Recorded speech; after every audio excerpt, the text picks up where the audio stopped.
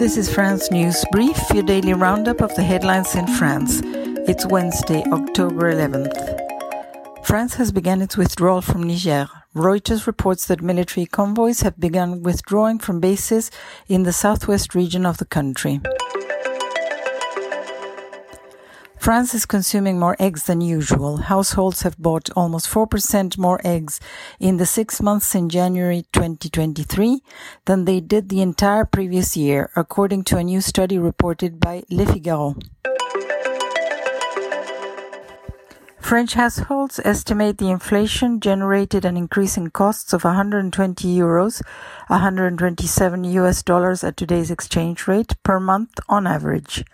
According to a survey cited by BFM, the proportion of French people who consider their purchasing power to be low has increased to 41% this year, compared with 36% in 2021.